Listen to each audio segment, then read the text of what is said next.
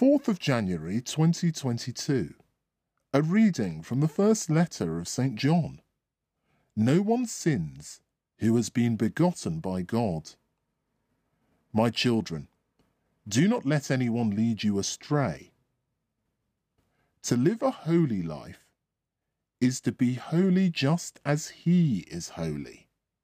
To lead a sinful life is to belong to the devil, since the devil was a sinner from the beginning.